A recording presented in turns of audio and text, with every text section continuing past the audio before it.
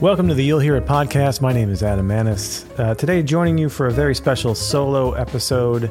As we're sheltering in place, we've been thinking about different ways that we can practice, we can work on our playing, on becoming a better musician, a better artist, a better practicer.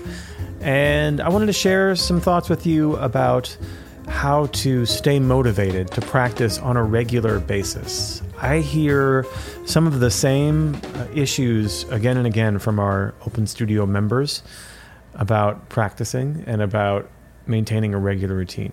And it goes something like this usually. There's so much to work on. I have so far to go. I don't know what to practice sometimes, or sometimes I have too much to practice and I just get overwhelmed and I end up not doing anything. And so I want to talk about a very cool technique that I've applied during this shutdown as I've been home and had a little more time to practice. Because even if you have a bunch of time, when we're very busy, we're like, oh, if I had time, I'd practice 5 hours a day every day. But then you get a little extra time and you're like, well, I don't know. There's so much to do and I can't possibly get everything in I need to get in the 2 hours I have. So maybe I'll just sit here on my phone for a while and then the whole day goes by and nothing happens. So how can we stay motivated to get up to do it every day? The technique is a very simple technique. It's the simplest, actually. It's to make it easy and make it obvious. So if you've been around our podcasts and our YouTubes the last few weeks, I've been talking a little bit about this book by James Clear called Atomic Habits, which is, it's a very popular book, all about making habits, keeping habits. And one of the guiding principles of that book is to make it easy and make it obvious. Any good habit that you want to get into your regular routine without having to use willpower or any kind of additional effort, you need to make it easy on yourself and you need to make it obvious. So what does that mean? That could start simply with your setup. If you have a keyboard, leave your keyboard out, leave it on, leave it ready to sit down and play whenever you can. Now, this isn't going to be possible for some of you. If you have a piano, it's very possible because you can't really put it in the closet and you can't turn it off. So it's ready to go. It's great. But if you have a keyboard, see if you can leave it on. See if you can be ready to just walk by it and play at any time. That's making it obvious, right? It's visible. It's right there. We can just sit down and play whenever we want. The make it easy is actually a little harder, ironically. Make it easy means that we have to play some mental tricks on ourselves. We have to convince ourselves that we don't have to take on the entire music world. We don't have to take on the entire history of the instrument, whatever instrument that might be. We don't have to learn everything in one day. We don't have to take this lick through all 12 keys today. We don't have to practice for 5 hours today. Make it easy on yourself. I saw another podcast, a video podcast about exercise and this fitness coach, like one of these really fit dudes who coaches celebrities on how to get fit, was saying, he coaches people to not burn themselves out in a session, but to make it easy on themselves. And I was struck by how similar this is to how to think about this with piano practice or music practice, right? Don't burn yourself out. Don't work out to failure is his philosophy, even though that's something you hear, with bodybuilders, work out to failure. Don't make yourself sore. Stop when it starts to get too hard. And it sounds very counterintuitive because we want to progress or whatever, but his whole philosophy was I want you to come back tomorrow. And I want you to do that same thing tomorrow. And after a week, you're going to have more reps in. If you did, let's say you do 30 reps of squats as opposed to 60, right? If you do 60 once a week because you're so sore that you can't come back in 2 days, that's not good. But if you did 30 today and you did 30 in 2 days and you did 30 in 2 days, well, now you have 90 in a week as opposed to 60. You've actually upped it by quite a bit, your percentage of how many reps you're doing. It's the same thing here. If you have voicing that you're practicing or a tune you're practicing, you say, well, I got to get in at least 6 keys today. Do 2 and then do 2 tomorrow.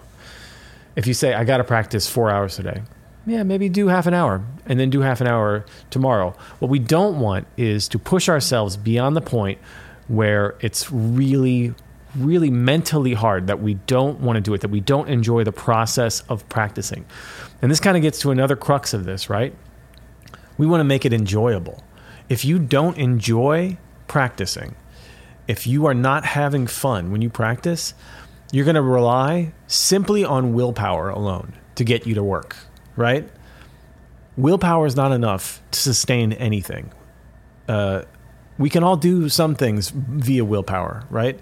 But eventually we have to convince ourselves that we actually like doing this, that it's something that brings us joy, that it's something that makes us happy. And if you don't like what you're practicing, if it's a chore and you're trying to use willpower, if you haven't convinced yourself somehow that this is fun, that practicing the instrument you play, that working on your playing makes you a happier, healthier, more well-rounded person who's got a healthy amount of well-being from this work, it's not going to sustain. You're going to do what you've done probably for a long, long time. And that's practice for 4 hours a day for about 3 days, right? And then that becomes about 2 hours.